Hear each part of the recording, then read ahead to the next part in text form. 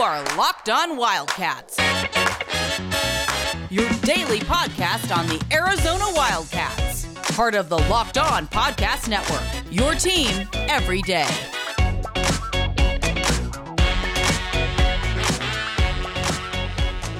Happy Thursday, everyone. You're listening to the Locked On Wildcats podcast. All right, let me just see. Thanks for making this your first listen of the day. All right.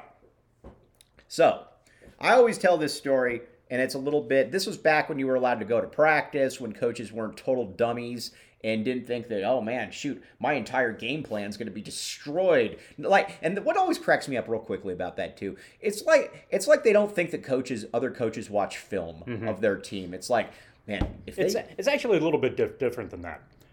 Coaches love that they have been given the opportunity to close practice. Yes. They always wanted to close practice. Right. So don't think that even though because in Wooden had open practices in the 70s and Olsen had open practices in the 80s and 90s. Do you think we would have had everything closed now? Absolutely. Okay, fair enough. Absolutely. He was not a fan of open practice. It was something that he did and he was okay with it, but he was not necessarily a fan with it. Again, probably because he trusted the system and here's my story about trusting the system and bearing down harder. Okay, so this was back when you were going, this was circa 93 or 94. It was one of the 2 years because the two players I'm on there, it was his last year. So it was one of those years. But, I mean, I'm sure you went to your fair share of Arizona basketball practices. So you know how Lute sat up in the middle of the entire thing and he usually had it was either Rosborough or Jesse Evans, right. Jesse Evans or Phil Johnson, whoever the case may be coaching. And Lute would, watch and interject. So anyways, this is and I don't know the reason why, but Damon Stoudemire was running point for one team. I know why he was running point. Khalid Reeves was running point for the other team. Okay? Again, I know why Damon was. Khalid not a point guard, but who cares? Khalid runs the ball to half court and pulls a Sean Miller, TJ McConnell, and starts looking at Jesse Evans. And Lute immediately stops practice. And there's this it takes him because you got to remember, he's up in the bleachers, and they're pulled back, so it takes him a minute to get down to the court. And he goes up to Khalid Reeves, keep in mind, who's in the midst of one of the handful of best years in U of A history. He's averaging 25 points a game, just, awesome. And he goes up to Khalid Reeves and he says, Khalid, what are you doing? And he says, I was looking over a coach. And he says, if we're this far into the season and you're having to look over at the coach after you've already crossed half court, I haven't done my job. Have I not done my job? And Khalid Reeves is a very quiet, kind of mild-mannered guy. He's like, and he says, all right, did I do my job then? Goes back up there. They didn't look at the coaches the rest of the game. That was just the epitome to me of the story of the ultimate freedom that you're entrusting in someone. It feels like Tommy Lloyd does the same thing, doesn't it? It does. And whenever he has conversations, they're very adult in the way that they're approached. There's this expectation, I think, of by now you know what it is we're trying to do. So I'll remind you of what it is I want you to do in a certain situation, but that reminder will take place in 10 words or less. Right. And so it seems like the conversations that he has are very, very calm, very, what you need to do, A to B. They're defending you like this, so you try this, work that. And it's like they try to be ahead of the game, and Lloyd does a very good job of trusting what he's done and trusting the personnel. And one of the things this has been observational, and I'm not sure it's accurate because I'm seeing it from a distance occasionally when video is focused on Lloyd for brief periods of time. But it seems like he is calmer even more so than the rest of his coaching staff. Like there are times where they're a little bit more they're a little edgy, highly strung, little edgier, and Lloyd's like, we're 8 minutes into the game. It's not going very well, but it's going to work itself out. We got this. And exactly. There's a we got this thing going on that seems to permeate that program. So there's a calming confidence that Lloyd brings to the team that I think, when Arizona is playing well, and that's most of the time, translates very well for this program. It also looks, you know what I'm also a fan of? I have no problem swearing. I swear. But I swear, you can take that any way you want. I have no problem. I swear. What always annoys me about coaches, though, is there's two types of coaches. There's the one that just swears, and it's like Tommy Lloyd, I guess, went into the locker room yesterday, and can't say the word, but he says, "I love you, MFers." Mm-hmm. That is fine by me. Well, you can say the word because this is an online platform. You've just decided not to say. I've decided I'm taking the high road. Yes. Okay. In a public setting. In public setting, mm-hmm. Yes. Which Lloyd would do as well. In a private setting, let it go. Right. What I hate, and this has been no, you're good. Yeah. What I hate, and this has been a big pet peeve of mine my entire life, is the people that swear to try to intimidate. That is what I find incredibly annoying. Sean Miller swore to intimidate. Sean Miller would get in his players' faces and call them names, this and that, and don't come at me with those players loved him. I don't care. That's not my point here. So when I watch a guy, but it's also nice too to just have a coach that is just kind of relaxed. It's okay, like you said, got a good team out there. They're playing well. It's okay to smile. It's okay to just kind of be relaxed right there. And it's just weird watching it right now because we've been watching this. A different version. A much different version for the Right. last 12 years. I'll tell you what. One thing, though, that you don't need to worry about, though, let me tell you about Get Upside. All right. Here's the deal. You're wondering to yourself, Get Upside, Mike. No, I apologize. I don't want to tell you about Get Upside. I want to tell you about something else. I want to tell you about NetSuite. All right. You might be thinking to yourself, Mike, NetSuite, that's for all those rich guys you're always talking about. It is, but don't just stop. Do you know why all those rich guys are talking about that? Huh. Because NetSuite helps them be rich. Yes, it does, and here's why. And I'm reading this. This is it. The putt to win the tournament. If you sink it, the championship is yours.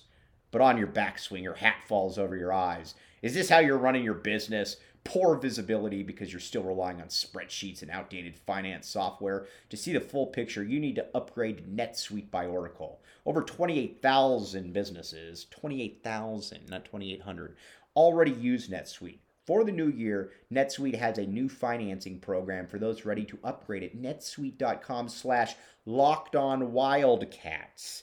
Head to netsuite.com/LockedOnWildcats for this special one-of-a-kind financing offer on the #1 financial system for growing business. netsuite.com/LockedOnWildcats. It's important stuff. Do it. Taking a quick break. All right, welcome back here. All right, Arizona, we're going to get to coach's conduct. I'll tell you what, we'll continue that tomorrow, i.e. in about 8 minutes. I actually want to talk about something else tomorrow. How's that for Yeah, well, we can do whatever you want. Right. Yeah, dude, seriously. All right. Arizona's playing Stanford and California this week to close out the season. Mm-hmm. Now, one of everybody's favorite thing to do is to compare this team to 96-97. Yes, it is. How yes, would 96-97 to do that? This is just like 96-97. Right. Well, if you're one of those idiots that subscribes to everything is similar to 96-97, you should be hoping that Arizona loses these two games right here. And plays them close. Both games are 83-81. I actually think one of them was 83-81. I'll have to look. I don't really care. But so if you're one of those people and you have the nostalgia for the team that won the championship and every team is like them, you want them to lose both these games. That said, I don't see Arizona losing both these games. Yeah, I would find that hard to believe myself. I think Arizona's going to smash both of these teams, to be honest with you. It's in McHale, a little different than 96-97, where there was the Bay Area road trip. That's right. There. That's right. Ed Gray is not on California anymore. Brevin Knight, not on Stanford. Those are both correct statements. Mike Montgomery, not coaching either team. Yes. Correct. Yes. All right. But other than that, the similarities are intact. Are striking. Yes. They are absolutely. Because, I mean, let's be honest here. When you look at Kirk Creasy, you think Mike Bibby. When you look at Christian Coloco, you think A.J. Bramlett. Mm-hmm. I mean, the comparisons are just striking. But that said, here's my preview. I think they win. Beautiful. One of the things, this team, I think, in addition to having good chemistry and obviously playing things well, And that's the type of thing that always helps. I think they really like the campus. Mm-hmm. And they like playing at McKale, and they like the environment. They like everything that goes with it. I think knowing, and you never know exactly what. These are almost certainly the last 2 games that Ben Matherin's going to play at McKale Center. Mm-hmm. So he's going to want to do well. What the rest of the roster is, who knows? I mean, there's a lot of talk at this stage that a lot of this team is going to come back, but the way that they have played, I think there's a lot of potential for these guys too. So maybe they don't come back. Maybe this is it. I do. So when these opportunities are there, I think this is a team that I think really likes to embrace those opportunities, and I think they're going to try to play really well at McKale to close the season out on a high note for the fans at home. All right. You know what else they're going to probably do? Get upside. That was the terrible read right there. Get upside. That's the gas stuff. So here's the deal. Yes, upside is the gas stuff. So, all right. Just get the app, download the app, get Upside. You can get it at the Apple Store or Google Play. Here's the thing. A lot of people think we're a professional. Do a lot of people think that? Not because we cover a professional team, but they just associate professionalism with this podcast. Yeah. Mm-hmm. But they're wrong. We cover college. So here's what you need to do. You need to put in code word college and you can get your 25 cents off per gallon. Make it happen. Make it work. Coming back in just a second. Thanks for listening to Locked On Wildcats with John Schuster and Mike Luke. All right, Shu, before we sign off, we both like the Cats to win this week. But we're talking about the eerie similarities between this team and 96, 97. Okay.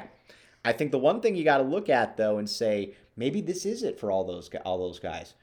But if we're comparing it to 96, 97, that would mean that everybody is coming back, no matter what happens. Ben Matherin saying, nope, I'm good, I'm back. I'm coming back. I like the sound of that. All right, I'm just saying, you know what? That's just for the similarity folks out there. There you go. Now, if everybody does come back, maybe we start, and they win the national championship. Then I guess you have to compare it to 97. Yeah, you got to compare. And you look back to the Bay Area games. Concluding can say it was the comparison was obviously always. But here's what's going to happen. Let's just say that this Arizona team wins the national championship. Okay. From now on, every team will be compared to both the 96, 97, and the 21-22 Cats. For John Schuster, he got something that he wants to talk about tomorrow. We'll be back with you. Thanks for listening.